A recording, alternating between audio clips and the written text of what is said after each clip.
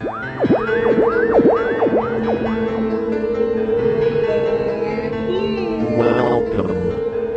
to Spooky South Coast. Look, I know the supernatural is something that isn't supposed to happen, but it does. AM 1420, WBSM presents Spooky South Coast with your hosts, Tim Weisberg and Matt Costa.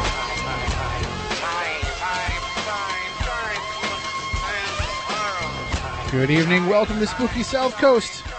Streaming live worldwide on the internet and, of course, terrestrially here at WBSM. But we're excited because this is the first wink wink live stream of Spooky South Coast. Wink wink.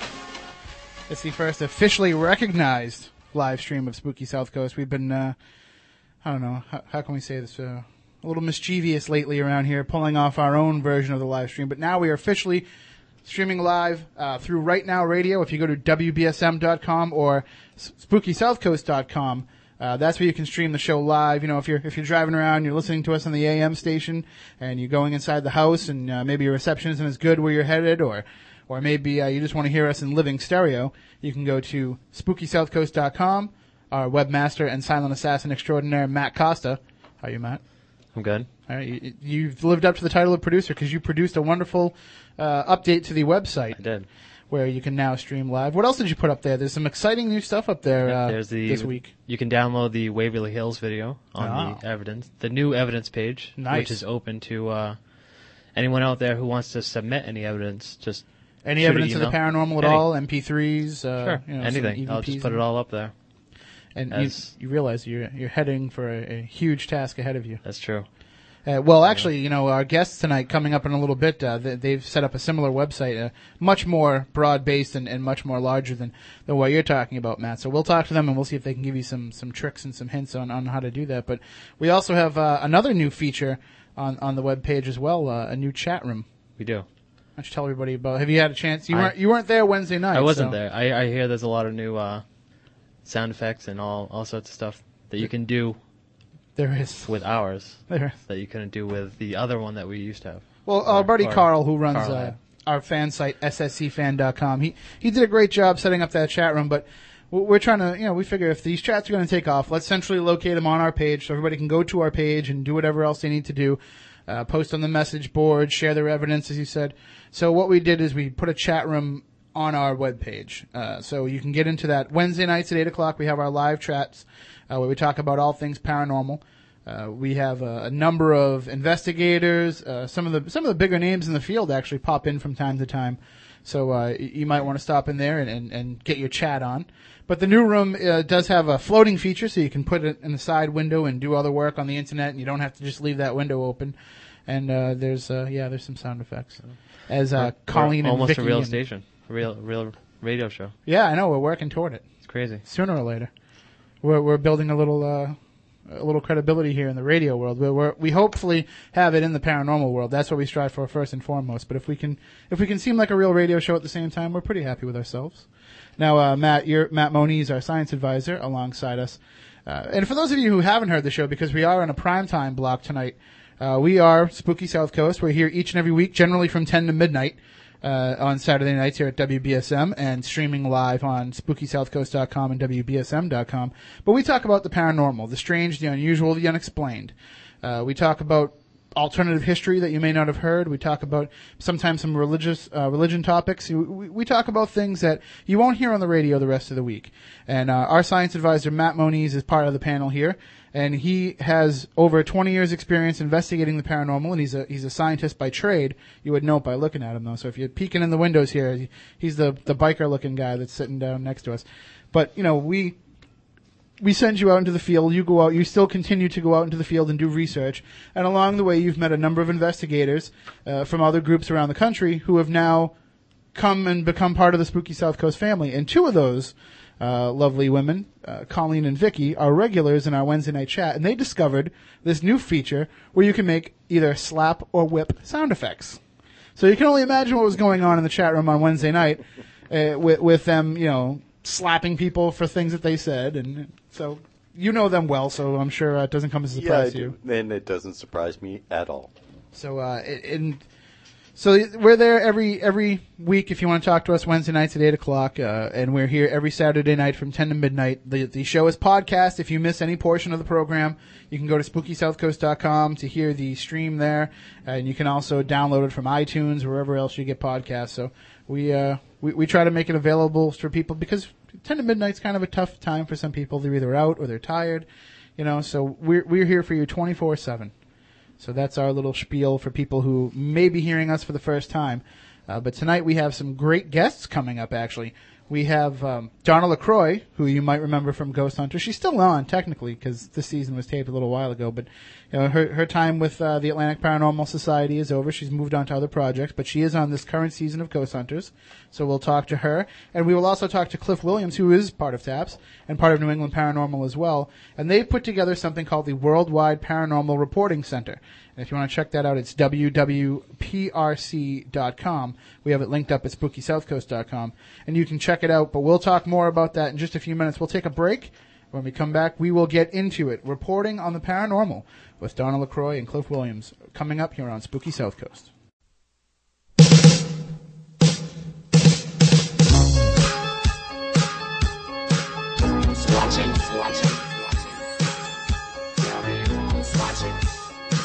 Who's watching me?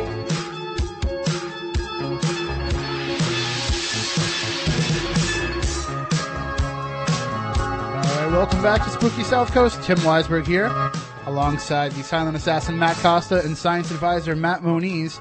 We are Spooky South Coast. We talk about the paranormal each and every week, and the phone lines are always open for you at 508-996-0500. 508-291-0500. Those numbers are posted right up on SpookySouthCoast.com as well if you'd like to call in, because we are an interactive program here for your questions, your theories, your thoughts. We're just here to ask the questions that you want to have asked, so feel free to chime in. And tonight our guests are Donna LaCroix and Cliff Williams, who are putting together something called the Worldwide Paranormal Reporting Center. www.prc.com. That's why I hate doing wwws at the start of web addresses anyway, so I'm supposed to stop you from doing that, Matt. Sorry. But it is linked up at SpookySouthCoast.com if you want to check it out, and we will talk about it with them right now. Good evening, Cliff and Donna. How are you tonight? Hello. Hi, good evening. How are you? Good, how are you? And, good evening. Thanks for having us on. I just got to warn you ahead of time, Donna. Moniz came in here wearing a red satin Speedo. He says, you know what that's all about. I knew it. I knew mumbling something about like MySpace. That. Yeah. I feel really bad for you guys right now because I didn't think he was going to be up for the challenge, but apparently he was, and he's executed it quite well. So make sure you take pictures and then post them all over the internet for me. What's strange is that's usually what he wears when he's investigating. So. Oh, jeez, no wonder why he can't find any ghosts. Yeah. Watch it. All right, so we are talking about the Worldwide Paranormal Reporting Center now. This is a joint venture between the two of you, and how did this come about? What made you decide that there needed to be one database to report all the paranormal activity out there? Of course, do you want to start or? Sure, I can start. So, I'm a scientist engineer at heart, and I have a strong interest in the paranormal, and I've thought over the years there should be something like this out there such that people can go on and look at what other people are experiencing, and they can sort things by city, date, state, type of activity, and also for the community at large to someday take all this data and try to generate statistics and possibly theories on things like who experiences different forms of activity, when does particular forms of activity occur, if there's any physical correlations that corresponds to paranormal activity, like weather conditions, geological activity, etc. That's where this came about. I mean, generally for years now, we've depended on investigators reporting phenomena and taking good notes and coming up with all this information. But I'm sure a lot of times, just people's personal experiences or even investigators that get overly excited or aren't on the ball as much, a lot of this information is lost, such as weather conditions, the time, the different circumstances of what's going on. So do you think in a way, by setting this up, it's also going to standardize paranormal investigating as well? Hopefully. I mean, I didn't have that thought when I started, but that'd be great if it could. I just wanted to interject and say, as case manager for TAPS for many, many years, we would get literally hundreds and hundreds of case requests per week of people's stories that would come in. And, of course, we couldn't get to all of them. It was just simply impossible. And I always felt like, wow, we're getting all this information, and something needs to be done with it. This is fantastic research information. I mean, a lot of it was, you could write off as some people being eccentric, but for the most part, people really needed help, and I thought that it would be great to have a database to log in these stories according to where they're coming from, who's having the experiences, what are the experiences like, described in detail under certain fields. So, my ambition for doing this really started with being case manager and going, wow, we have at our fingertips hundreds and hundreds of cases, and so many paranormal groups out there, legitimate paranormal groups across the country, are just dying to go on cases and they can't get any. Well, this will allow them, this database, once they're verified as being reputable and credible, will allow them to be able to share this information and be able to go to this database and pick out a case and then help these people. But for research purposes, absolutely, like Cliff said, it's going to generate some statistics and some correlations and just put all the information in one place so that we have it. And I want to emphasize something, too. This is going to be free to the public. Mm-hmm. We want everybody to contribute. It's hard to tell, a story of a paranormal experience that's happened to you. A lot of people, feel kind of queasy or awkward, but this is a good way, anonymous way of doing that. And you don't have to put your name in there, but you can help contribute to the research by putting in your experience. Now, it's interesting. You said something, you said reputable and credible. Who is going to make that determination, and how are you going to go about figuring that out? Well, that's the second tier of this project here. Another database is in the works being developed where, as we all know, there's a million paranormal groups out there. Mm-hmm. There are many that we know are credible, but there are many that have just popped up with the onset of ghost hunters that really are just walking around with flashlights in the dark hoping to see a three-horned demon. Hey. And, and we really think there needs to be some regulation and standardization in the industry in terms of groups going into people's homes. So this second database would be a database where groups who are serious and legitimate could put in the information. It would be reviewed by a select group of seasoned paranormal research investigators, and then they would be approved as being reputable and credible. And there'd be certain requirements, like quarterly requirements to submit reports. What kind of cases have you done? What is your protocol? What's your investigative protocol? Client feedback, things like that. Because, really, when people want a paranormal investigation, they call up Joe Schmo's, group. They don't know who they're getting. They could be getting axe murderers coming in their house. True. And and this is a way to protect the public as well, and to protect the field of paranormal investigation from kind of getting a bad rap on just anybody going out there saying they're a paranormal group. I know it's kind of pop culture-ish and it's fun, and it's everybody likes to hear the ghost stories and the thrill of the hunt, but there's really way, way, way more to the research than that. I mean, that's just kind of the glamorous part of it.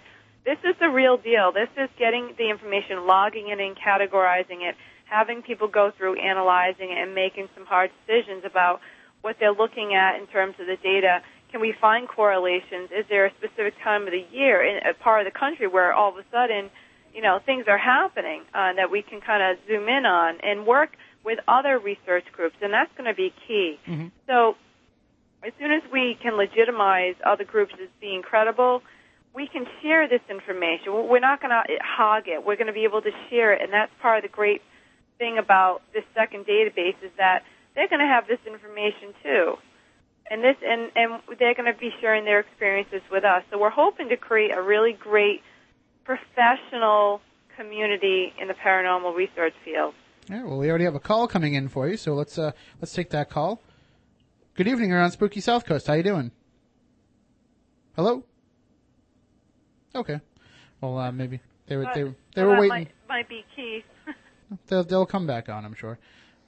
Go ahead. You can do that, Matt. Oh, and see if you can bring Cliff back there. I mean, yeah, Donna. We lost Donna. Hello? Oh, you're still there. Oh, I'm here. Okay. I'm here. Weird. But, I mean, this was an idea that, I had when I first came to TAPS, and Cliff voiced it, and he put it together, and he really materialized this and, put up his own funding to make this first database. And we're currently seeking out other organizations and means of funding to do the second database, which we're getting a legal, handle on. We're also letting everybody know that this is a nonprofit project, and because some people have offered to donate money, so we would be extremely welcoming of that once we get our nonprofit status, which should be in the very, very near future. But certainly we want to hook up with other groups that are doing similar things. Like I know Princeton University has a program. The Rhine Institute had a program. Maybe hook up with some of those groups and see if we can share information. Now, Cliff, what are the actual logistics of setting up a database like this? Because this is going to have to hold a huge amount of information. Yeah. Logistically, it's not... I mean, I'm not a website developer. I'm having someone do that for me. Good move. So, what was that? I said good move. Yeah. And so I just kind of, told them what I needed and let them go at it. So. But, I mean, hopefully, how have the reports been coming in so far? How have they been coming in? Yeah, I mean... Well, it's been up for almost, it'll be a year probably in August, but we really started marketing it probably in January or February because there was some bugs. And so the reports coming in with Donna's help, posting stuff to her MySpace profile. It seems like whenever she posts something, we get like a bunch of entries. So it's just trying to get the word out. The more we get the word out, the more people post entries. Right now we probably have like between 100 and 200 entries. So we're just growing. I mean, we'll be around for decades, hopefully. So in order to actually accumulate all the data that we need to generate statistics, we need to be around for decades and decades because we have to have thousands, if not millions, of entries to actually generate accurate statistics, I believe. Mm-hmm.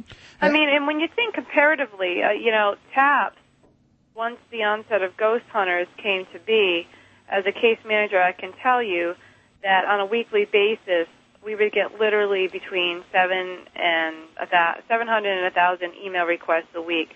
You cut off 20% of that, you still get a huge bulk of emails and information. So it's really about visibility, and this is what I'm trying to help Cliff do, as well as be an integral part of the database and setting it up and getting people to understand what we're doing. Is the publicity part, the visibility part, explaining to them what we're trying to accomplish. I had a great time on Ghost Hunters. It was a blast. It was fun. But I don't necessarily want to go down in history as being the girl on Ghost Hunters. I really do want to make an imprint into the field of paranormal research, and this has been something sort of like a dream of mine since I joined TAPS, and now it's actually happening. And if I can spread the word about it and have people contribute, that's great. And I want people to come to this spot and say, hey, I know it's a safe area where I can put in my information, and then who knows where we can branch off from this. I mean, hopefully we'll have the ability to direct people instantly to credible groups in their area to talk to get them help. And like you had said before, Tim, you had mentioned something about standards and protocols. I know that Matt Moniz I had talked to him about that in the industry, and he's working with IPI on some protocols for investigation, and that's sorely needed. And it's a related... Hello? Oh, we're still here. It's a related topic. It's a different topic, but it still ties into the whole let's get professional atmosphere here. We need these investigation groups to go out there and do the same things, to use similar equipment, calibrate the same way, have the same methodology, in order to be able to relate to one another. I mean, people can do things a little bit differently, but the main stuff needs to be on a standardized basis, and there needs to be a code of ethics too. There needs to be some sort of a document where the investigators are accountable for going into the private homes and establishments of people that trust them to come in there. So, on all these levels, we want to bring up the level of professionalism in this industry, not just from an entertainment and sci-fi show, but also to the level of, you really trust this organization and this science to become something that's worthwhile looking into. Now, Cliff, you mentioned that you'll need, millions of examples of data to collect to put these reports together, but I don't know about millions. I was just kind of still though, but speculating. There could be millions out. I mean, it's clearly within the realm of speculation that there could be.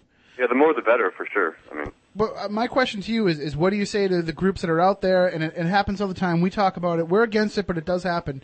The groups that get evidence, they post it on their own website, and it's quote unquote copyrighted as their own evidence. I mean, you need to get these people who have their own evidence on their own site to still submit it to the WWPRC. Oh, exactly. Yeah, we're hoping that any group will want to work with us, because it's for the common good. We're not trying to make any money. We're not out for publicity. We're just trying to understand the paranormal field in general and help, the community.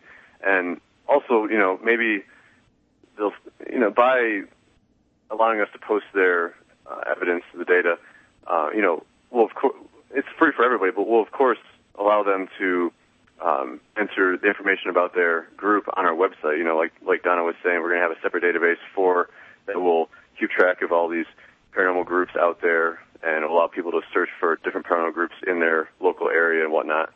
So that might be that might be something that attracts them to wanting to work with us. There's nothing gained by keeping your own evidence as your own and not sharing it with the community. It's all it is it's just being petty and trying to say, hey, look what we got and you didn't.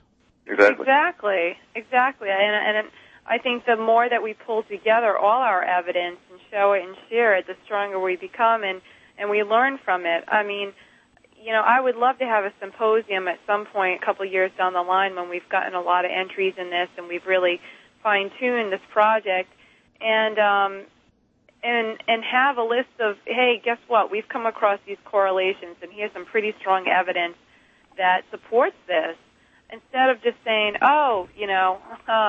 every time somebody does a renovation on an old home, something happens. I mean, that's a theory out there. That's a very well-known theory. But, let's get some hardcore evidence. Let's get some reports on this stuff. Let's get and via the way of people's stories, video evidence, case evidence. I think it could be a great collaborative, and I really hope sincerely that people realize it's all, like Cliff said, it's for the common good. It's not. We're not looking into hogging information. We're looking to share information, and I have to give my hats off and credit to Cliff for putting up his personal funds to get this off the ground because, not a lot of people would do that. And he has spent countless hours and time to put this together and also investigate the legal ramifications and getting us into a nonprofit structure and filling out the paperwork. So, he's just not in it for the glamour or the glory. He really wants to see this field expand in a very professional way, which right now I think it's a perfect time because it sorely needs a bit of professionalism. Exactly. If you look at it, very few people, individuals, groups have been able to profit off evidence of the paranormal. All right, we can, Cliff, you're part of TAPS. Donna, you were a part of TAPS. We can say TAPS is one of the few groups that has been able to parlay investigating the paranormal into some sort of profit. Granted, however much it is and however they get it, but it's few and far between that are able to do that. But TAPS is kind of at the forefront of people who've been able to do that. But you see an episode like we saw Wednesday night where they catch some very interesting thermal footage, and what's the first thing they do? They put it up on their MySpace, and they put it out there for everybody to download, to share, to scrutinize, to pick apart themselves. That is the way that it has to go. Mm-hmm. Oh, I agree. Absolutely. Put it out there for all eyes to see it. I mean, several eyes are better than two eyes. I always say that. I mean, if they're copywriting this television program and, the production company is in charge of this, I'm sure, but there's DVD sales and reruns and all kinds of things that they need to protect, but they can still take that evidence and put it out there to share, then no group has any excuse to not do the same. If it's squandered, it isn't really evidence, is it? No, exactly. Yeah, I agree with you, Tim. I think that I think the more eyes that look at it, the better. And this is, this is a newly emerging science, as we all know. Well, not newly emerging. I mean, the paranormal has been around for thousands and thousands of years. We're just now kind of, molding it into some sort of structured science as much as we possibly can, to the extent that we can. I don't know how much we can, but at least we need to get down some basic rules, some basic standards for everybody to abide by. I see this stuff being violated all the time, and it just, it's sad. I hear about clients, getting ticked off because the investigators kind of came in, didn't introduce themselves, didn't explain about the equipment or why they're using what they're using and what's it for, and this is all important stuff. I mean, just the subject of client comfort in itself can be a lecture. To make it credible and acceptable to the client. Right. That's your core base communication right there. I mean, you got to make the client comfortable. So there's so many different aspects of paranormal investigation that the show doesn't touch on, but are really important pieces that most people should know, that we feel like that needs to be incorporated into a professional protocol. Absolutely. And we're hoping to recruit and get as many of the seasoned veterans out there. I mean, if you're listening, and I'm trying to contact them, and I know Cliff has contacted some, and we want you guys and gals who have been doing this for years and years to give your input. You guys have been around the longest, and we want to hear. You got my help. Yeah, Matt, we definitely want your help. We want to make this into something really respectable, not commercialized, but respectable. All right, well, we have a call on the line, so let's go to the phones. Good evening, we're on Spooky South Coast with Donna and Cliff. How you doing? Wow, the phones just aren't working tonight. All right. This is Cliff again. So, Donna was saying that, everyone will have access to this information, but I just wanted to let people know that their personal information will never be shown to the public. We keep so in our form that people fill out for their experiences, the part one of the form is details of the experience itself, and part two is optional information about them themselves. And we never disclose that information unless they tell us it's okay, which there's an option. They click on something that says it's okay to release this information. I just wanted to let that be known. Oh. Yeah, that's an important point, Cliff, to bring up so people feel comfortable, because I know a lot of people out there, they love to share the stories around the kitchen table, but, going on and logging it into a computer, going into some database and putting their name on it is a little bit off-putting. So just know that, privacy is definitely, you can expect that. If you choose not to have your name or any of that information shown, it will not be shown on the Internet. Absolutely. We respect that. We're just happy and grateful that you've come on and you shared your story. And this is the most we can do so far, is get the stories and do our best with investigations, improve upon investigations, establish standardized protocols, and try to work with each other. So that's what the goal is. That's what we're hoping. And Donna also mentioned that we're trying to get the word out, trying to get seasoned people, experienced people involved in this. And I heard back today from this Journal of Spirituality and Paranormal Studies. They're going to be writing an article about us, and Test Paramag is writing an article about us, and I've contacted some other people, and we've been invited to speak at conferences and whatnot, like UNIVCon, is that? Yeah, UNIVCon? Yeah, UNIVCon. So we might be talking there also. Yeah, and the more you can get in contact directly with the audience you're looking for. It's interesting. Donna said, we're kind of at the forefront of this being a science, an accepted science. And Cliff, I'll ask you this. I mean, if you look at regular science, what really spread the word about regular science? The ability to put the theories and the findings into print and to create textbooks or different books explaining this. Do you see the internet and something like the WWPRC as like one of the first accessible textbooks on this subject? I mean, I know there have been books written, but with the paranormal, unless you can see that evidence to back it up, it's just a book where you're taking somebody's word on something you might not believe. But with this, it's there, it's evidence, and it's a little bit more credible. You left out unbiased. Yeah, that's true too. And non-profit. Right. Yeah, we're not making any money off this. We really is a common goal. We want to see happen. So yeah, I'll let Cliff answer that question. Go ahead, Cliff. So the textbook thing, I mean, with any scientific field, there's going to be textbooks written. I don't know if there's actually been textbooks written on this sort of, I don't know if people have been able to gather enough data to. Well, they've tried. Statistics. They've tried, and of course, it takes a little bit of their opinion. I mean, I'm sure Hans Holzer's built a house based on the books that he's written. Yeah. Yeah. But this is one of the. Before the internet, though, I mean, there was no real way to do this, I don't think, and so the internet revolution is, it's what's really enabling this to happen. And I've done searches online and there are other people who've tried to do something similar. They've gone about it different ways. There's actually two other groups that we're thinking about partnering up with who are doing something similar. That might be in the works down the road.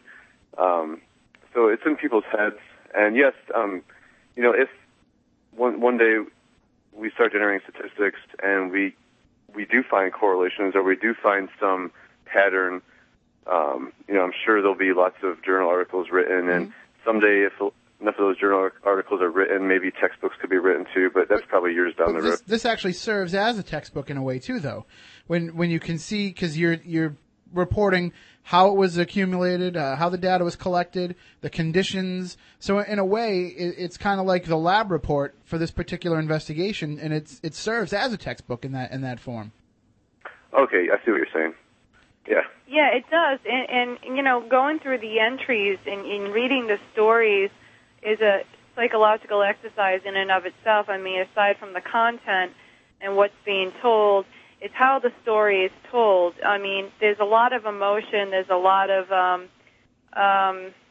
there's definitely a lot of almost mental meltdowns when people tell the story. So you've got to be able to get past the dramatics of it and really zero in on the facts of the story. So, on TV we always like to, show the dramatics of it because, that's entertaining. But for this, we really need to just know that, on this day this happened, on this day this happened, instead of, I had a mental meltdown and I couldn't go to work for 5 days. Things like that. It's going to take a good amount of people with a lot of good analytical skills to go through these stories one by one and extract the information and put together something that's substantial. It's going to be a lot of work, but it's the beginning, It's the beginning of something really big. All right, well, why don't we take our last break of the hour, and when we come back, we'll throw the phone lines open, 508-996-0500, 508-291-0500. Maybe you've had an experience with the paranormal that you would like to share. You can give us a call and let us know, and we'll talk a little bit more about the WWPRC, but you can go to their website, www.prc.com. Throw the W at the front of that. It's really confusing, so just go to SpookySouthCoast.com and click on it. I wanted to say something about that, if I could, just for a second. Sure, absolutely. Now we're just talking the other day about possibly taking those two W's out and just calling it Paranormal Reporting Center, because it is confusing to people when we say www.prc.com. They're always thinking we're saying www.prc.com. So. It's confusing when you're on the radio trying to say it, but when you're looking at it online, it's a nice, easy link, and it's easy to understand. So. Yeah, but in the future we might change it to prc.com. Okay, well, you just keep us up to date. We'll make sure we change our links as well. Sure thing. We'll take a break, and when we come back, we'll talk more. So stay tuned here on Spooky South Coast. Prehistoric monster the Japanese call Godzilla has just walked out of Tokyo Bay. He's as tall as a 30-story building.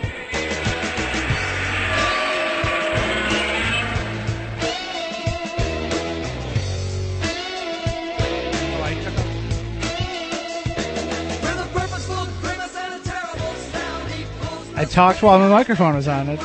You know what it is? It's because last week at the Lizzie Borden Bed and Breakfast, when we did that fantabulous live remote from there, what I would do is when I needed to talk or didn't need to talk, I would just pull the little thing out the side of the microphone, Matt. So if you listen to that podcast and you hear a lot of clicking, that's what it is this time. You know, there's some interesting EVP evidence that we caught in that broadcast, and Matt Costa and I have been debating about it all week long as to what it is and what caused it. So if any investigators are listening tonight, and I know they are, and you have some better audio programs than we invite you to take that, especially at the beginning of the Week in Weird when I read my story. And if you could just separate what's being said in the background from what's being said in the forefront. I've listened to it a few more times, and I'm tending to lean toward Matt's side of things if it's just some sort of weird echo of my voice. But we all, when we heard it, everybody looked around, and I said, did anybody hear that? And everybody said, yeah, it's female. Well, listening to the podcast afterwards, yeah, it is, Matty is correct. It is what I'm saying, but it's an artifact of the... It's a different pitch, and right. I think whatever it is that was digitizing... Right, that's what was happening as is going from the microphone it knocked to the it up a little bit higher. Right. So, but if anybody can separate that out, we just like to hear it separated out, so... And that doesn't explain the very audible noise we heard the night before. But the voice we heard inside the room upstairs after Renee had her legs lifted, that was creepy. And hopefully TJ, who is filming that investigation, will be able to provide us with video. I didn't think to get his last name or where. So I know he's from Fall River. So if TJ from Fall River is listening, and you can get us a copy of that video, we'd like to find that so we can see if we can hear that noise on there. I got the pictures. And what we can do is we can put them up on the Worldwide Paranormal Reporting Center, which is being put together by Cliff Williams and Donna LaCroix, and they are with us tonight. And if you'd like to call up and share some of your stories with them, 508-996-0500, 508-291-0500. And it's interesting, you guys are the Worldwide Paranormal Reporting Center, and we are finally worldwide live streaming. Congratulations. I wanted to say I'd gone online, and I actually played it, and I could hear it perfectly. It works fantastic, and I want to congratulate you guys on that. That's a real huge step for you guys. Thank you. It is the same program that Jason and Grant are using, too, so we're playing with the big boys now. Yeah, you are. That's great. I'm so happy for you. And you guys just celebrated your 1-year anniversary, and you've come leaps and bounds, so I can't say enough about you guys. That's great. It's not us. It's the quality of guests and the stories that we've been able to bring to people, and people such as yourself and Cliff who are looking to forward this as a science, and we're not all just sitting around here with a candle burning telling ghost stories. That's not what we wanted this show to be, and that's not what you guys want Paranormal Investigation to be. Well, we feel very, very honored that you've asked us on the show. Every time. I love being on the show, and I think it's everybody out there listening should always listen to the show every time they get a chance. Well, thank you. But that is one thing that we have to emphasize when people are putting their stories up on your website is, you're looking for the scientific and not the spooky. You're not looking for the campfire legends. You're looking for documented evidence. Mm-hmm.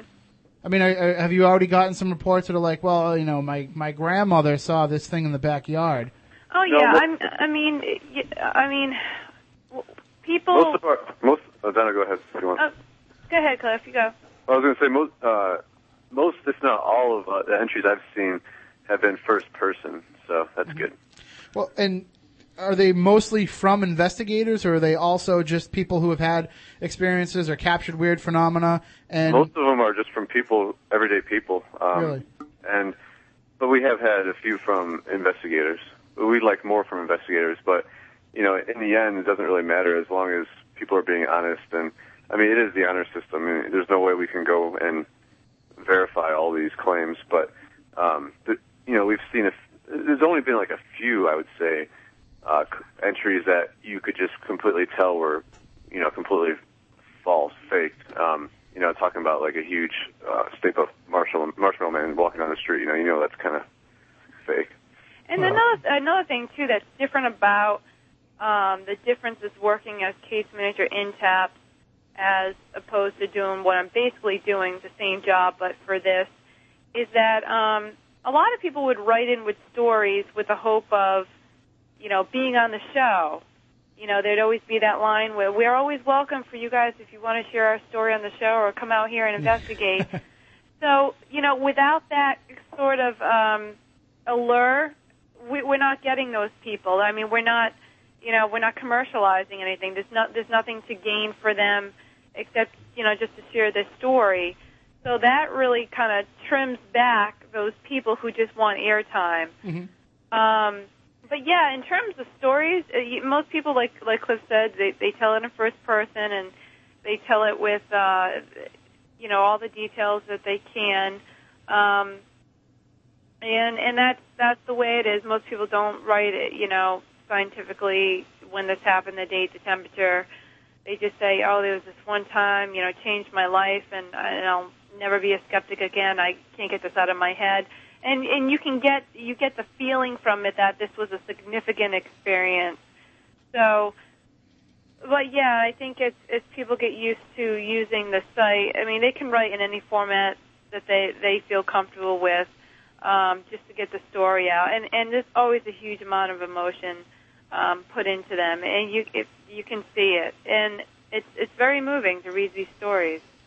Now, Cliff, when you're out there in the field investigating yourself, and you're capturing evidence and documenting cases, how important is it to you to be able to get it up onto your site as quickly as possible to share that information and try to, working with TAPS and New England Paranormal, trying to serve as one of the benchmarks of, look, this is this system, this is how it works, and let's do it? Actually, I've been so concentrated on this and my full-time job that I haven't gone on any investigations since January. And so Are you trying to get, the investigators of TAPS and NEP to try to put their stuff up there? Because if those are two of the most recognized groups, if they can kind of lead the way in posting evidence up on WWPRC, then you might be able to help get some of these smaller groups going with it. We have tried, and maybe Donna can talk about that. Yeah, it's difficult. I mean, a lot of times when we're doing the TAPS investigations or I've heard some of the NEPs, it'll be bringing the newbies along in training. And most of it's focused on how to use the equipment, where to place the equipment, being quiet, being still, and, unfortunately, sometimes there's not that much focus placed on documentation, which I'm a big, huge advocate of. As you'll see in the upcoming new episodes, I get pretty much razzed for it, pretty harshly. But that's me. I'm an engineer. I write everything down. I sketch things out. And I believe that once you leave a location, it's like having a dream. You wake up in the morning within 5 minutes. If you don't write it down, you've lost 80% of it. So same thing on an investigation. You need to write things down. You need to document this stuff. And I haven't seen a whole lot of it, to be honest with you. No, I haven't. There needs to be more of it. There needs to be more of that kind of stuff going on, I believe. And that's my honest, raw opinion of it. Well, I mean, there's very few groups out there many groups will put their case files up on their website. But when they do, it's a story. They're telling a story of what happened on the investigation. It's not, I want dates, I want times, I want temperature, I want, solar activity. I want as much information that could influence this, because we don't know what does influence and what doesn't. Well, you want as many variables as possible. Mm-hmm.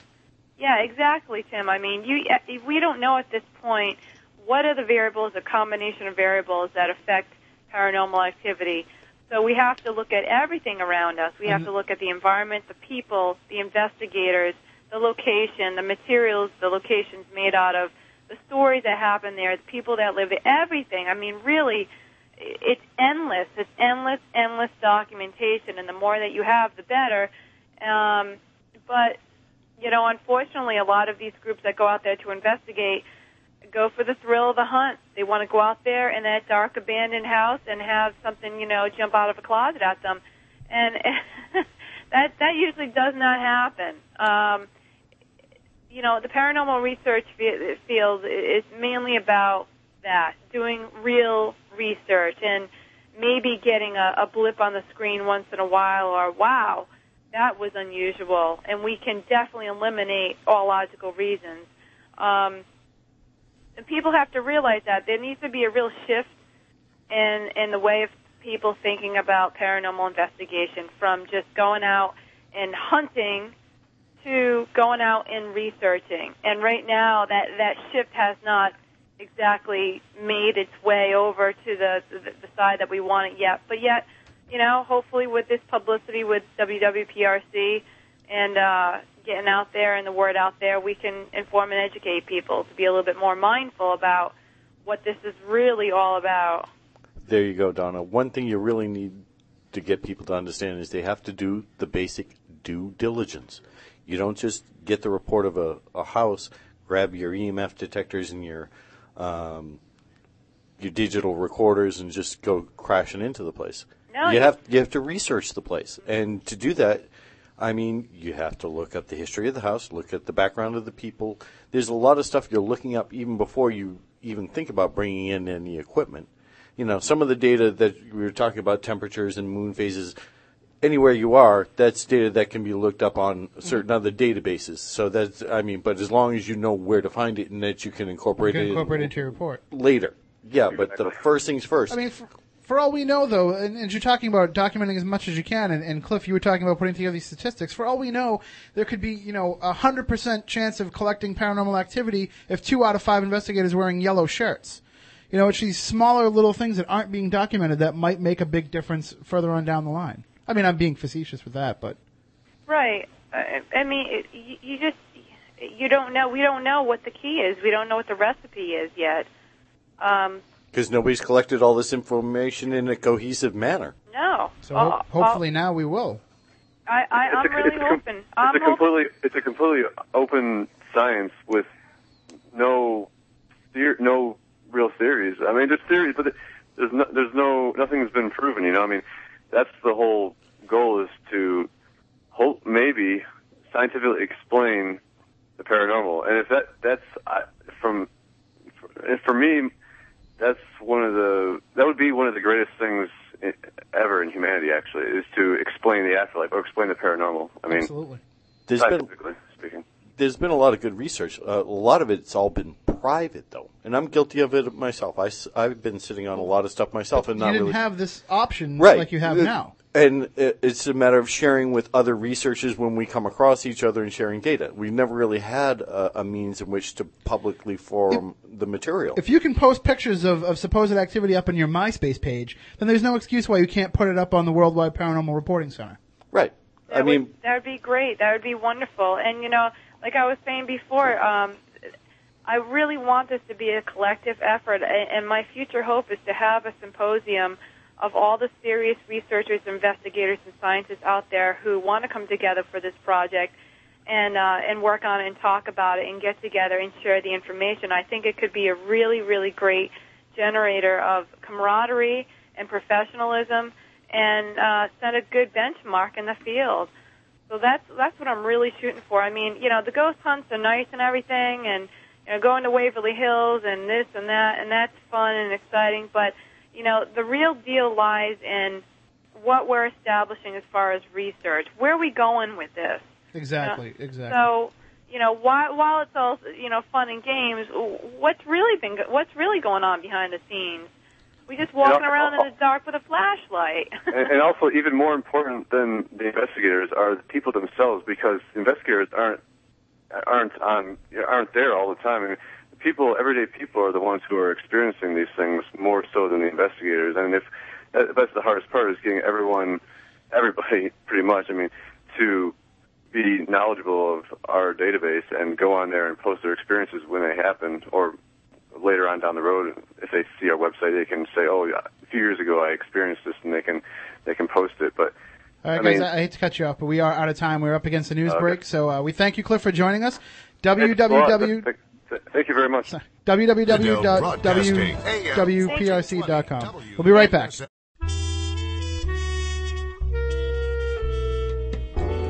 Where can you go to find hot homemade knitted items? How about KnitBits at knitbits.etsy.com. A new baby in your life? Need a homemade knitted item for a shower gift? Then KnitBits has you covered. Sweaters, bibs, booties, blankets, they've got it all. Want to be up on the latest trends? How about some of those funky, cozy socks everybody's wearing? Or knitted handbags and cell phone holders? If they don't have it at KnitBits, or if you want it in a different color, email them and they'll take care of you. That's knitbits.etsy.com.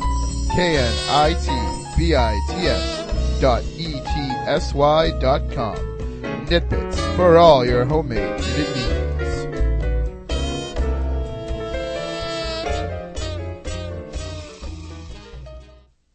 Spooky South Coast is back. It's Saturday night. I have no date. A 2-liter bottle of Shasta and my all-rush mixtape. Let's rock. I can smell your fears. I'm not afraid. You will be.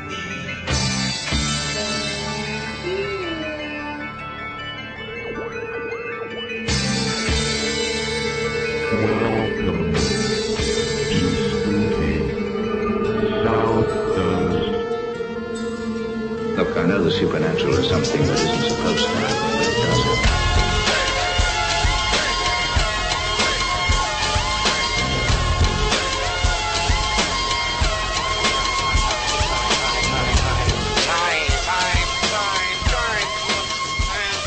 Welcome back. Hour number 2 of this primetime edition of Spooky South Coast here on WBSM and streaming live worldwide on WBSM.com as well as SpookySouthCoast.com. Remember, if you've missed any portion of this program, you can download the podcast through iTunes, other podcast servers where you might get other podcasts, and of course the archive stream on the blog at SpookySouthCoast.com. That is the website you want to go to. SpookySouthCoast.com, because that is the central location for all things about this show. We are here every Saturday night for 2, sometimes more, sometimes less hours, talking about the paranormal, the strange, the unusual. We bring you the guests who can tell you the stories, some of the biggest names in the paranormal field, and some of the smallest names, the stories that aren't getting out there, that aren't being told. One of those is actually a local story that we're going to have coming up soon. Ghostly Encounters in a Sleepy New England Town. It's all about some stuff going on in Westport. It's called Our Demons, Our Forefathers. Ghostly Encounters in a Sleepy New England Town. It's a collection of supernatural encounters that span a period of almost 3 decades, primarily involving the DeMello family of Westport, Massachusetts. So this book was put out by Thomas DeMello and Thomas Nickerson. You can get it at I think I can say Baker Books, and most fine bookstores. You can order it online, and Taps Paramag is carrying an ad for it as well in their magazine. I mean, it's a story that we're going to delve into a little bit deeper here on Spooky South Coast coming up. Also, some other programming notes. Next week, we will talk to paranormal communications consultant Rick Hayes. You can go to his website, lifesgift.com, and he's been on our show a couple of times. He's been on numerous other paranormal talk shows. He basically can talk to those who have passed on. So loved ones who are no longer with us might have a message for you. You can call in. We're going to have the phone lines open for the entire show next week. When we're on from 10 to midnight Eastern Time, our regular time slot. We will have it open. You can talk to Rick and hopefully make a connection with somebody on the other side. Then the week after that, we will have Gary McKinstry, who's going to talk to us about demonology in anticipation of his appearance at the Cape and Islands Paranormal Research Society's free open meeting on June 29th. We'll have more about that in the coming weeks. And then on June 30th, a huge show, a 10-round battle for the title, to claim it all, for the World Championship. We will have the Roswell Smackdown in one corner wearing the black tights, weighing in at about, 215? 200 even. Isn't it red Speedos? Yeah, that's right. And the red silk Speedo.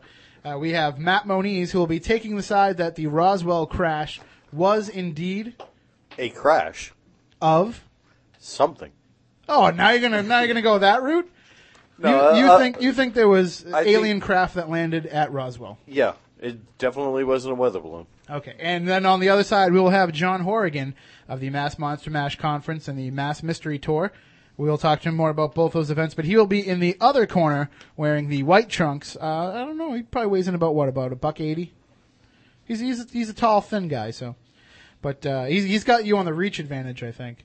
But he will be on the side of the Roswell crash. Was, as you said, indeed a crash, but it was nothing more than a weather balloon. So these two will slug it out. We're going to see if we can bring in maybe some guest referees for that as well. But we will let you two slug it out on opposite sides of the ring all about the Roswell crash. And you can call in and share your thoughts and comments, because the following week Matt Moniz will be in Roswell doing some investigations and some digging up some contacts there. Yep. 60th anniversary. There's a number of lectures going on out there. I'm working on getting some permission to do some work out on some of the sites that are, well, number one, known to have been a debris field, and a couple other sites where they said the remains were recovered at. I'm also going to be hopefully hooking up with some old guests that have been on this show. Peter Robbins, for one. Excellent. So, and we will check in with you via phone on July 7th while you were actually in Roswell. So yeah, and I'll also be helping out our friends at the other show, which you can mention because it's a Citadel station, Beyond Reality, which is starting right now. But don't turn to them yet because they podcast as well. Listen to us, then you can download their podcast tomorrow, and sometimes you can do it the opposite way as well. But so that's what we got coming up on the show here in Spooky South Coast. Remember, we also have Wednesday night chats each and every week. If you go to SpookySouthCoast.com, Wednesdays at 8 p.m. Eastern, we will talk about all things paranormal with you. We have a great group of regulars that have been stopping in every week, and we always have some fun, but the discussion always turns to serious topics of the paranormal. And then around 9 o'clock, Ghost Hunters comes on. Everybody starts talking about what's going on Ghost Hunters. And we'll just say right here, thank you to Jason and Grant for inviting us to their premiere party last week. We had a lot of fun, and it was great talking to all the TAPS fans that were out there. And actually, we get some good news about the ratings. Before we get into the Week in Weird, why don't we share this information? Because the new 1-hour episode of Ghost Hunters delivered 1.6 million total viewers, improving Sci-Fi Channel's performance for that time period by 74% in the ratings and 97% in the 18 to 49 demographic. And it was also up 87% in 25 to 54 from the previous 4 weeks, which the previous 4 weeks were just reruns of Ghost Hunters as they were preparing for the new season. So those are huge increases. 1.6 million total viewers were watching Ghost Hunters last week. And this is really interesting. Destination Truth, which is that new program that debuted afterwards, and I know you were watching it at the premiere party. Did you get a chance to watch it a little bit more on Wednesday night? Yeah, I did. And what did you think of that show with Josh Gates? I would like to see a couple of more episodes before I reserve any type of judgment. Well, I mean, they were able to retain 83% of the key demographic for Ghost Hunters, and they brought in 1.4 million total viewers. So there's a huge numbers of people that are interested in the paranormal, and on a Wednesday night, want to talk about the paranormal, want to know more about the paranormal. So, maybe some of that 1.6 million can come on over to the chat room at SpookySouthCoast.com before those shows start. And we'll talk to you a little bit more about that. And something else coming up this Wednesday night, actually after Ghost Hunters and after Destination Truth, will be our friend George Norrie's new talk show, Journey into the Unknown. That debuts this Wednesday at 11 p.m. on Sci-Fi. George Norrie visits with paranormal investigators in Florida who have recorded the voice of a local woman singing in her home. But here's the twist. She's been dead for more than 5 years. Also, paranormal expert Joshua P. Warren will unveil his new high-tech tool in the quest for proof of life after death, the Paranormal PC, a computer designed specifically for recording ghostly activity. In addition, George interviews actor Gary Busey and finds out more about the star's near-death experience. Busey will go into detail about how he crossed over, and he'll tell George Norrie all about how the angel spoke to him and changed his life forever. So that is Journey into the Unknown with George Norrie, following Ghost Hunters and Destination Truth this Wednesday. So that should be a pretty weird night, Matt Haas, do you think? It is pretty weird. You know what? Let's make it even weird here tonight too. More bad news. Well, I got a great show for you today with some wonderful weird stuff.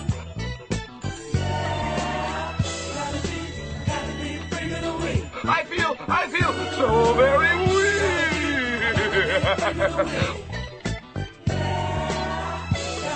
The Week in Weird.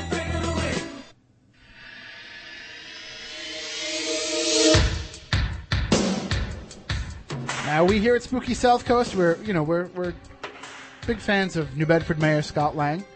I've talked to him on numerous occasions for different sports stories, and he's always on this station. And Scott Lang is a very ubiquitous guy. He's everywhere.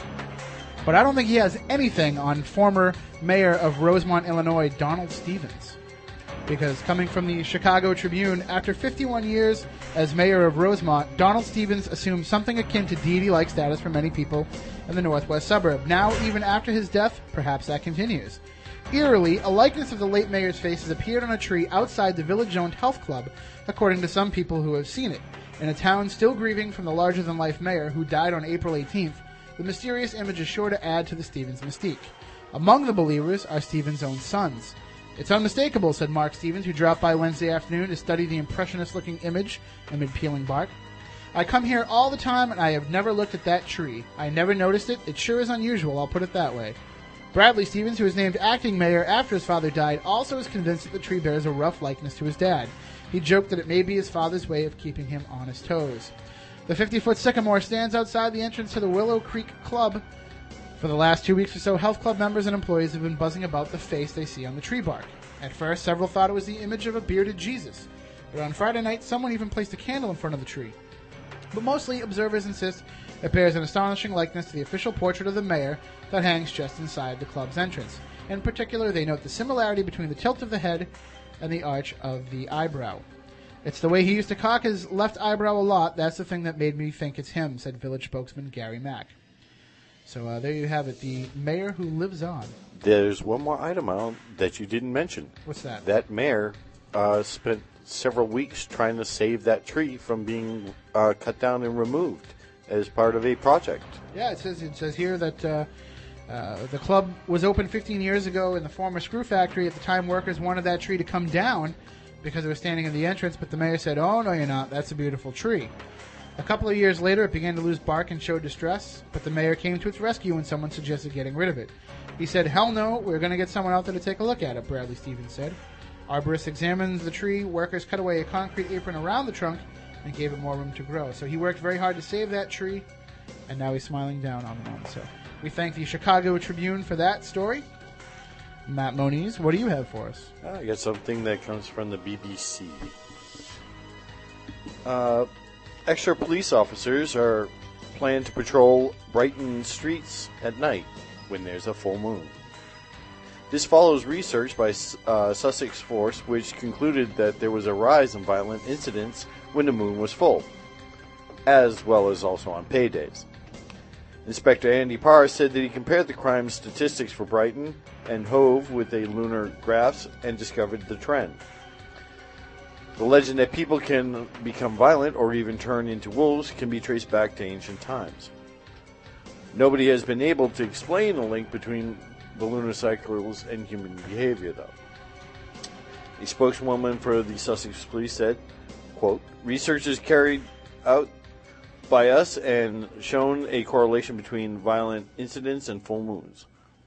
More officers will be out on Brighton streets during full moons over the summer months," she added. Mr. Parr said he would be interested in contacting universities who may be interested in examining the link further. He told BBC, "From my experience, over 19 years of being a police officer, undoubtedly on full moons, we do seem to get people with sort of a strange behavior. More fractious, argumentative types. And to think that there is something that's been borne out by police officers up and down country for years, as well as hospitals, as my mother would be able to attest. Past research into phenomena includes a study by Professor Michael Zemecki of the Polish Academy of Science, who argued that a full moon could affect criminal activity and health. In 1988, a 3-month psychological study of 1,200 inmates at Armley Jail in Leeds discovered a rise in violent incidents during those days, and days either side of the full moon. So, I mean, that's just some of the studies that have been conducted in the UK, because that's a BBC News story. But there have also been numerous studies done here in the United States, and one of the main things that they discovered is as the moon affects the tides, it also affects the amount of water that's in the human body. The human body is almost over 80% water, over 80% water. If you look back to earlier times, before we had all the social mores and different, things that we have in our minds and our psyches now, essentially humans were controlled by, what they saw in the heavens, and that the moons determined women's monthly cycles, and, everything was more connected to nature. So maybe this is just a remnant of that. We are affected by what happens outside and those gravitational pulls of the moon. Well, yeah, we are part of the Earth. Most plant cycles also are phased around the moon, not just the sun. And that's where the term lunatic comes from, lunacy. Correct. And so we'll definitely keep our eyes peeled for more crazy stories that happen when the moon is full. I know that one guy who gets a little bit crazy when there's a full moon is Matt Costa, the silent assassin, and he's got some weird stuff for us. I don't have to wait for a full moon. Oh, really? No, it's just 24/7 with you? Just a 6-pack. All right, what do you got for us? A U.S. scientist and a small band of believers are planning a journey to the Canadian Arctic for what they call the greatest geological expedition in history. The group is looking for a fog-shrouded hole in the Arctic Ocean that leads to the center of the Earth, where an unknown civilization is lurking inside the hollow core of the planet. Brooks Agnew is the latest in a long line of people to peddle the theory that humans live on the surface of a hollow planet, in which two undiscovered openings near the north and south poles connecting the outer Earth to the inner realm. While he insists that the journey has a genuine scientific purpose, Mr. Agnew also says the expedition will include several experts in meditation, mythology, and UFOs, as well as a team of documentary filmmakers. Mr. Agnew is unfazed by criticism from skeptics, promising a grand polar adventure no matter what the outcome. If the polar opening isn't there, he says the voyage will still make an outstanding documentary, and promises if we do find something, this will be the greatest geological discovery in the history of the world. Now, I've heard a lot of talk about this lately, about the inner realm and the people that live there. It's actually the hollow Earth theory. It's been around. There's an actual race of people that are supposedly still living in there. Do you remember the name off the top of your head? There are several books on the subject yet to narrow that down for me. I've read a lot of articles in Fate magazine about it, and they've had different tales. I know Brad Steiger is somebody who is following that story as well. So we'll keep an eye. Remnants of the Anunnaki? Yeah, some of them were the Anunnaki. I know there was one last year called Hollow Earth. Mm-hmm. Well, that book... was it a re-release? Or? Yeah, that book actually has been around for about 30 years, if not more. So what we'll do is we're going to be talking to Brad soon about ancient Earth and things that happened before the time that we know of. So we'll have to bring that up to him for sure. But we'll keep an eye on that story, and we'll see what happens with that research and that... Because if we have a chance to send Moniz up there and throw him in a hole in the Earth, I'm all for it. Hey, I'll go all on my own. As long as he brings me back a mole man. Oh, Horace Mole Man. We'll be right back.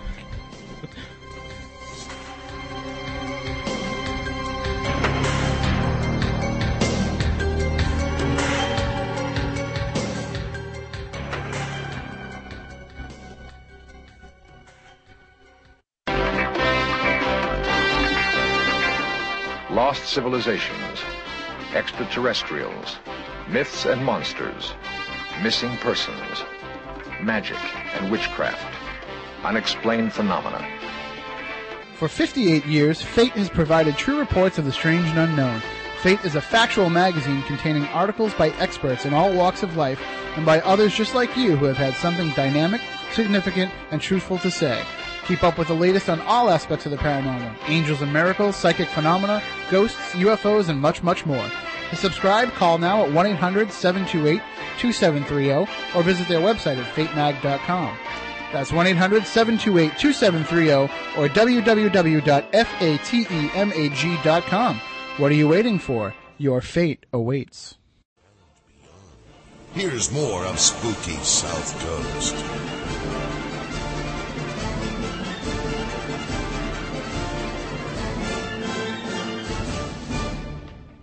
Back to Spooky South Coast, where we are living on the edge. As always. We're living on the edge here at Spooky South Coast. Matt Costa. Yeah. Let's just share that story, actually, because it is a little bit interesting. And we talk about, coincidence and synchronicity and things like that all the time here on Spooky South Coast. And we've been having a little bit of it ourselves, actually, haven't we, Matt Costa? We have. It's been kind of unusual. Yeah, I mean, I don't know. Living on the Edge by Aerosmith. It's a song that's, 15 years old now? 15, 16 years old. And I have a satellite radio service that we use to listen to earlier in the day when we're doing our day job, because we can't get in WBSM where we are. So we have a satellite radio service. And this song has been popping up on numerous stations. For something that's supposed to be random radio, it's popping up quite a bit. We were on our way to the Ghost Hunters premiere party on Tuesday night, and it came on another local broadcast station that was on in Matt Moniz's car, because he doesn't listen to WBSM when he's in the car. Bad. So, because we were out of the range of WBSM. So it's the only thing I can pick up at warp speed. Yeah, exactly. So it's the only broadcast faster than the speed of sound. So we heard it on that radio station, and we started to talk. We shared with Moniz, hey, this is getting really weird. Well, we went into the party.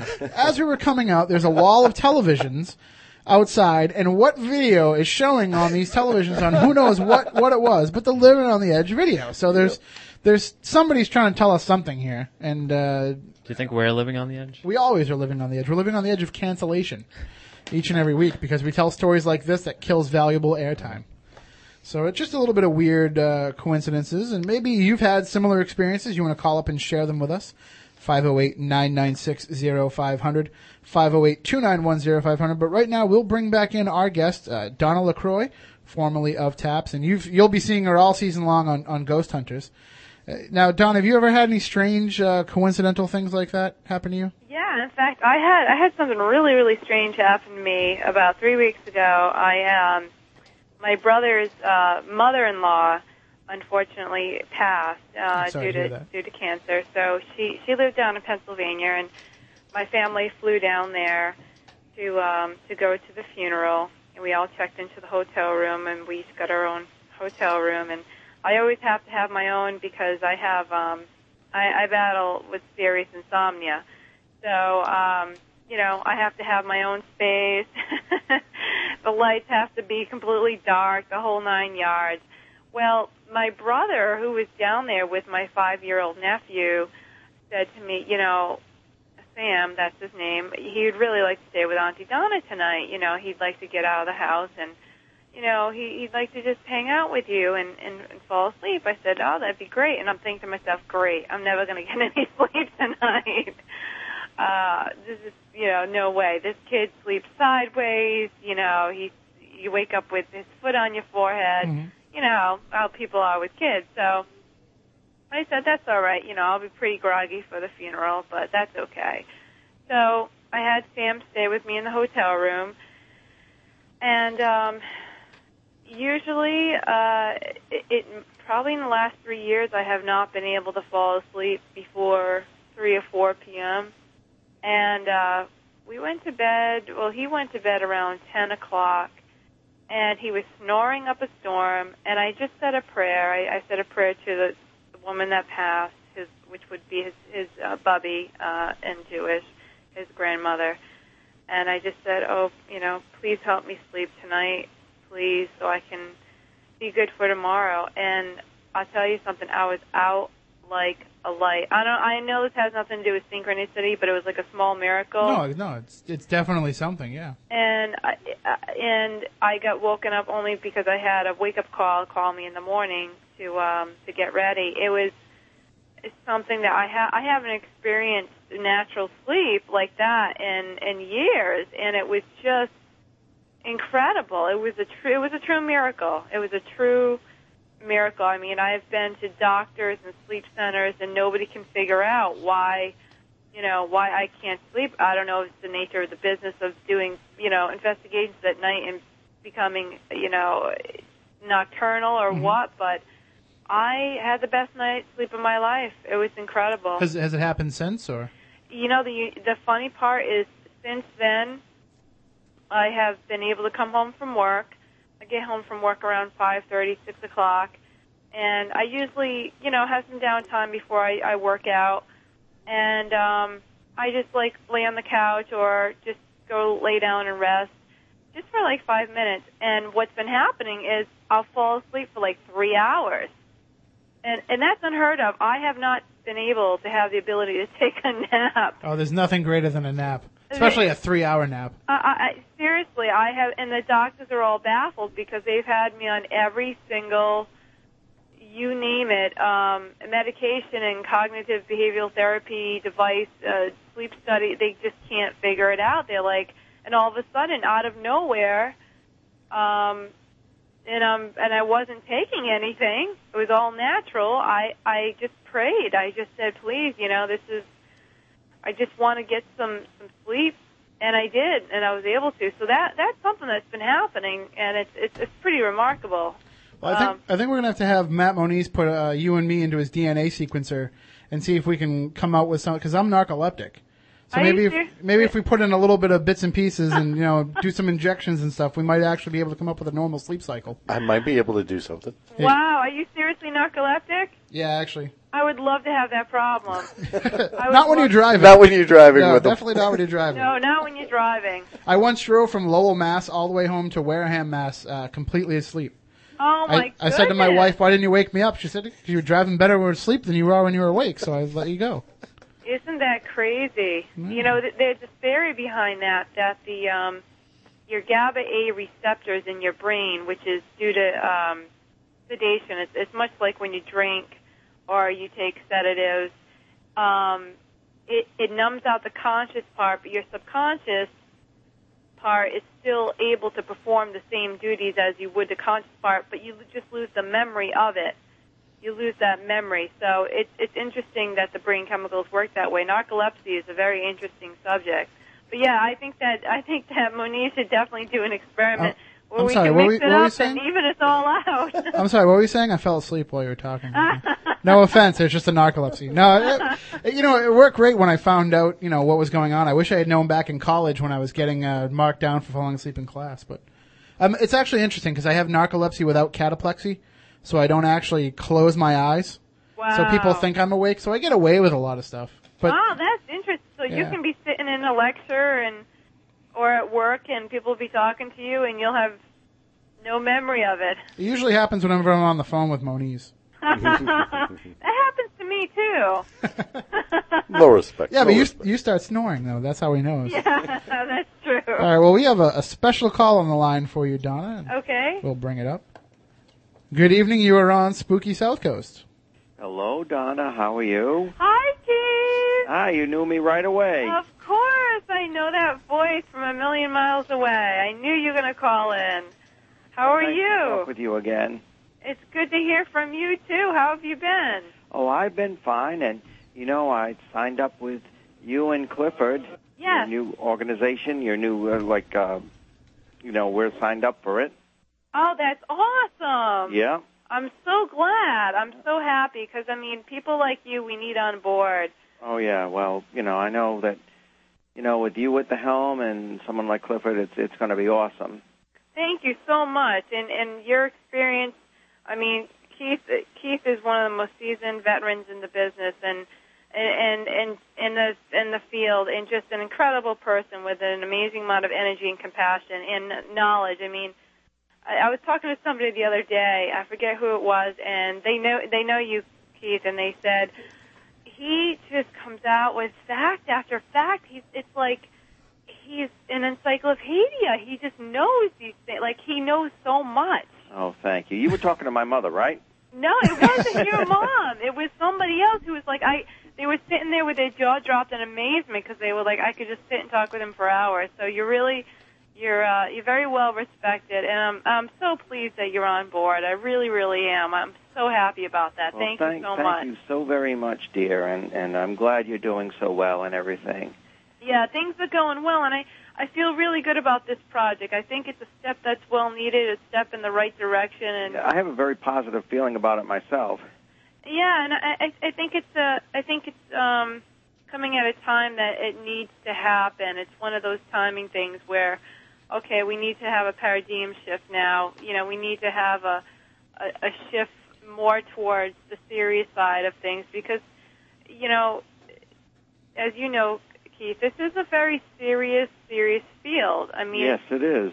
It's not all fun and games and ghosts popping up and getting scared and the adrenaline rush. Exactly. It's serious, and you've made it your lifelong mission, you and your wife and your brother, to establish that, and people need to see that for what it is and see the seriousness in this. So I'm hoping this project will really get people to start putting on their thinking caps and helping to contribute to what we're trying to attain here. I really believe it will.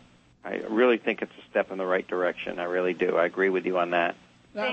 Keith, in terms of just being able to share things and to be able to do it on the internet, you've been investigating for quite a while, and when you first started, you had to drive and make phone calls to people just yes, to try that to was share long experiences. before the internet, right? Exactly, was available to the general public. Yep. But I mean, just to be able to do this, to sit at home and be able to share this information. I mean, looking forward, looking in what you've seen in your time in the field in the last few, I don't want to say decades and insult you, but Well, you know, no, like 3.5 decades. You're exactly right, Tim. and forward thinking to the next decade or so. I mean, just how much of a difference is this going to be able to make? Oh, this will make an incredible difference. And the fact is that it'll be structured. That's also what we need. We need to get the information out there, but we also need it to be structured, of course, too. And I think this is a very, very positive thing. Exactly what Donna and Clifford are doing. You know, rather than all the the nonsense that goes on with it too, and everything. The more information you get out there, and this is a very structured and positive thing. It's being done very intelligently. So I'm really, really looking forward to being involved in it. Sandra and I both are. Oh, I'm so glad you guys are on board. And again, any suggestions from anybody to make this better, that you can see that there's something that we can tweak or information we can add or just improve the way we do things, certainly offer it to us, because your knowledge and your wisdom in this is invaluable. So we definitely would appreciate that. Oh, yes, we're very much looking forward to it. And you know, I just cannot believe, I mean, seriously, on a daily basis for me, and this must be for you too, Keith and Sandra and Carl, on a daily basis, I have at least 2 or 3 conversations with random people about paranormal experiences. Not because I'm out there, you know, prying people, but it just comes up in conversation. You know. Oh, yes, definitely. You don't even have to mention that you're involved with paranormal investigation for the subject to come up. I mean, it seems no matter where you at go. yard sales, Keith. I go to yard sales and people will start telling me how objects are haunted and you know how they've had these experiences. It's strange how much people are willing to talk about it these days. Yes, yep. People are a lot more open about it, and I think you know the story of the first major case I was ever involved with back in the 70s. I had put an ad in a local paper, you know, expecting to be laughed at, saying we do psychic investigations free of charge, and that was a big seller, free of charge. You know, so if you have things going on unexplained in your home or business, please give us a call. I didn't think I'd really get any response, but 3 weeks later, we did get a response, and it turned out to be a major demonic case. Wow. Well, I mean, you put out the clarion call then, and it's the Worldwide Paranormal Center is doing the same thing now with it's just a little bit technologically more advanced. Right, exactly. Yeah, we're going to get hopefully a lot of feedback from people, and the biggest thing that's going to promote this vehicle is the visibility. We just got to let people know that it exists and it's there for them. It's for free, and we're hoping to use some of the funding to make magnets so people can put on their fridge in case they forget what the link is, and you know, send out brochures and perhaps have an online newsletter. I mean, there are a lot of different projects in the works to keep people in the loop and show them what their experiences are contributing to over time in terms of correlations. I have a list of 20 people that through MySpace alone, it's incredible, who have said to me, you know, I would love to volunteer for this. You know, tell me what I can do. Tell me how I can help out. It's just the people that are coming forward that want to be a part of this is overwhelming, and I think any little help we can get is great, because you know, it just shows that people want answers as much as we do. But like we were saying before, you know, going out and 2 or 3 times a day I have these conversations like you guys, you know that it's on people's minds. It's almost like it's on people's minds more than ever. It's something that's I don't know if the universe is sort of pushing it forward or making it more easy to talk about, but the taboo restriction has been lifted in a sense. That's why people are talking about it. It really is. So I think it also comes at a good time with that as well. I mean, we're open in our speech, and we're open to exploring the different dimensions. We know there are different dimensions. The world is changing. I mean, global warming is happening. I mean, the icebergs are melting. I mean, the earth itself is changing. Who's to say that the spiritual world isn't changing as well and making the veil's getting thinner? Yeah.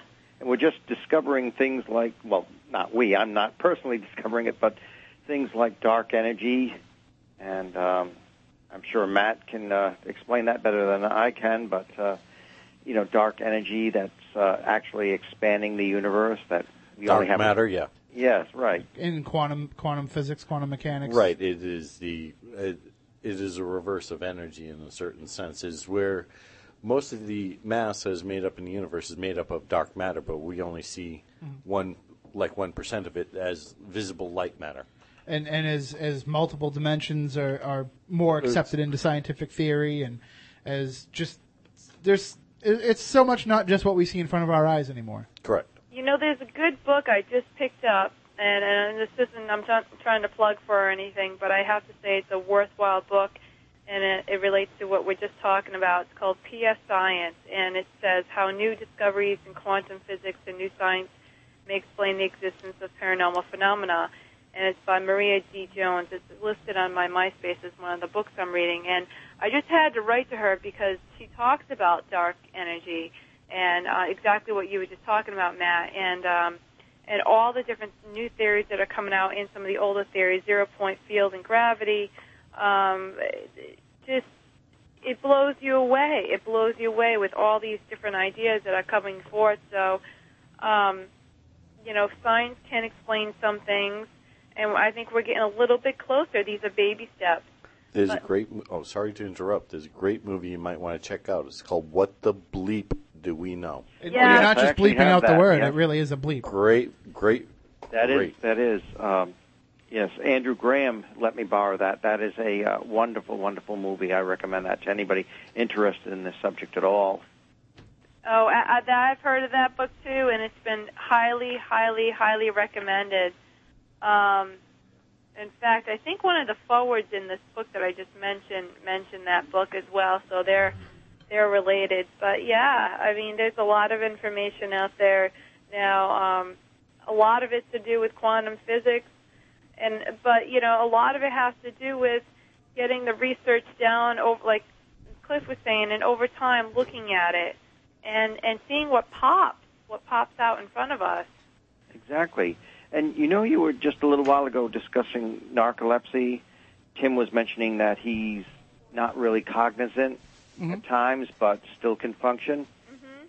That's most of the time, actually. But actually, there's cases of astral projection where people have gone out of their bodies and they can see themselves. I'm not talking about like if somebody's in the hospital or unconscious, but they've gone out of their bodies and they can see their body below functioning normally, seemingly functioning normally, even though they may not be aware, and their spiritual essence seems to be hovering above and is aware. When they come back, they have no memory of being in their physical state.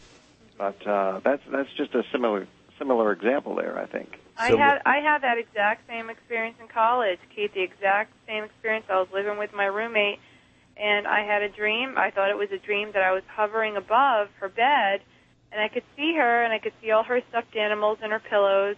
And then I went back in my room, and I could see my body there. And then I woke up, it whiffed back into my body, and the next day we're at the kitchen table, and I was telling her about my dream, and she looked at me. She said, I had all my stuffed animals and my pillows in that position. That's weird. That is weird. Well, it's very interesting. Yeah, I would love to be able to do that, to go to Hawaii once in a while. Well, what you guys are talking about is something that has been done for a while now. It's called remote viewing. This is the beginning stages of remote viewing, something I've had a little experience in that I'll tell you guys off. My friend Al Tias is very adept in that, too, yes. I get involved with other groups that did it for other reasons. I'll discuss it with you later. Yeah, I was say that's a whole other topic. But we actually have to take a break. So Keith, we thank you for checking in with us. Oh, you're very welcome. My pleasure. It's always great to talk to you guys. And of course, you can find out more about Keith and his investigations at nearparanormal.com, NEAR paranormal.com. So we'll be right back with more with Donna LaCroix and the caller who is on the line. So thanks, Keith, for checking in. Oh, anytime, dear. You take care and God bless. God bless you. All right, stay tuned for more here on Spooky South Coast.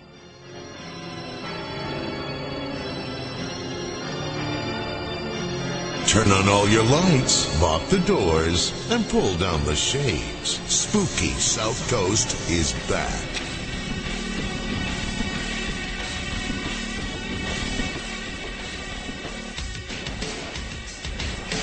welcome back to Spooky South Coast. Tim Weisberg here, alongside the silent assassin Matt Costa and the science advisor Matt Moniz. We have about 8 minutes or so left with our discussion with Donna LaCroix. Let's go right to the phones to this caller coming in. And good evening. You are on Spooky South Coast. How you doing? Hello? Okay, I guess they dropped off. That's okay. They can call back 508-996-0500, 508-291-0500 for Wareham and the Cape if you'd like to give us a call in the final few minutes that we have. Now, Donna, one of the things I want to ask you about is we've already seen the season premiere of the season of Ghost Hunters, and Yes. no Donna, so because they were over in Europe for that episode. But you'll be coming up soon in some of these episodes? Yes, I will. There's several episodes that I will be in. On one of the trailers, you see me at the end screaming, kind of jumping. I can't give it away of why that happened, but it's guaranteed to make people laugh. So yeah, I mean, there's definitely several episodes that I'm in after they've come back from Europe, and one of them is actually a cool trip we made up to Salem, Massachusetts, and we spent quite a bit of time filming up there. And the story was about when I had gone up there when I was about 11 years old with my parents. We had gone on the witch hunt tours and explored the town. And in the House of Seven Gables on the tour, I was in the back of the line of the tour, and I passed the room and I looked in it, and it felt so compelling. I kept staring. I just felt like something was staring back at me. And I'm this 11-year-old kid, so my mother's like, "Come on, what are you doing?" And so I, pushed me along. And ever since that day, I could picture the room, standing there, looking in, and just feeling like there was something there. So I was telling the story to the story producer, and he said, that might be a good story to, kind of go back and see if you still feel things up in Salem, if it's kind of the same. I mean, it's been 20-plus years. I mean, people do the math. I'm a little older now, but I hadn't been up to Salem, seriously, in 20 years. So we went back up, did the film investigation at several locations. Unfortunately, could not get back into the House of Seven Gables, but we did several other places, and it was a great experience. It's going to be a great show. And Are we going to get a Laurie Cabot appearance on that episode? Are we going to get a what? Laurie Cabot, the official witch of Salem? No, we didn't get Laurie Cabot on there. I'm surprised. No TV crew goes through Salem without getting Laurie Cabot at some point. I know. I was surprised. No, we didn't get Laurie. They've got several people. Sometimes they don't. Sean Poirier, or they don't. Sometimes they don't tell me or other people. I mean, I see it just the way you guys do on TV when it comes on, and half the time I'm like, wow, I didn't know they had them on, or had interviewed this one or that one. Mm-hmm. So who knows? I mean, maybe they did, but to my knowledge, that they didn't. We did investigate the Lyceum Theater restaurant and the Hawthorne Hotel, which was very, very interesting. And it was a great time of year. We had gone up there, and we had some interesting experiences, to say the least. And I definitely feel there's still that, the town is steeped in folklore and mystique and the witch trial hunts and all that. So you have that going on, but there's an underlying current, I believe, of, in energy there. I can't explain what kind of energy it is, but there's an energy in Salem. Well, but, it is the mecca for witchcraft and all things New Agey and stuff like that. So I mean, we can definitely delve in a future episode just about, is there something that predates the witch trials, something that, psychically that caused these issues. So layers to be peeled back. Yeah, the layers should have been, peeled back. I mean, we all know from the witchcraft trials that it wasn't the devil, taking over these girls' lives. It was I think Matt had expanded on this earlier, or somebody I was talking to. The girls had eaten a ergot or an herb in the field or something like that, and it was a reaction. It wasn't necessarily, and they kind of played it up a bit. So in that day and time, people just reacted that it was spiritual. whatever. But it's deep in history. All the buildings are really well preserved, and I would say it's worth going up there, especially around Halloween. You see some interesting characters up there. But yeah, that's going to be a great show. I'm looking forward to seeing that one. All right, well, we are looking forward to all the new episodes coming up. How many are in this run? This one, I believe, I thought there were 7, then I heard 6. So it's either 6 or 7. And then sign for another season after this, but you will no longer be part of the show after this, right? No, they are signed for another season. You're right about that. And they start production very, very soon, in fact. I believe within a couple of weeks. I won't be in the season coming up. Maybe I'll make a guest appearance. Maybe I'll do a cameo if they ask me. I would love to do that. I think the show is great. I watch it, and I wish them the very best continued success in it. And yeah, it'd be fun to stop on by the office sometime and see the old stomping ground. Of course, and now Kristen's going through what you went through on a daily basis with all the emails and letters and. Oh, and yeah. everything coming through. Kristen Garland? Yeah. Oh, yeah. It's a job. Like I tell people, it's a job for at least 10 people. I'm not kidding. It is, especially when you're working not only for the organization, but I worked also for production. I worked alongside the story producer. So as I was getting cases for the organization, I also had to keep an eye out for cases for the show. And, you have to... You have to be very careful in making those selections. So it's a daunting job that requires a team of people with the amount of email that we get in. It really is. And hopefully those people will find out about WWPRC and enter all their experiences in our database and Absolutely. Well, give those guys a break a little bit. Well, we thank you for joining us and spreading the word and for all that you do and each and every time you join us. So. Well, thank you so much, Tim and Matt, and I really appreciate you guys having me on. You have a great station here, and I'm so glad to see it progressing to the next levels, and, I'll come on anytime. Thank you. We'll talk to you real soon. Sounds great. All right, everybody, we will talk to you next week at our regular time slot, 10 p.m. to midnight, as we talk to psychic Rick Hayes, who will help you speak to your loved ones. So for Matt Costa, Matt Moniz, I'm Tim Weisberg. Stay spooktacular, everybody. Good night. Rest assured, listener, that my time here has not been easy, and what you have just heard was not fiction. Although, in many a desperate moment, I most certainly wish it had been. It's over for now, it seems. Or at least, until yesterday begins again. Tomorrow.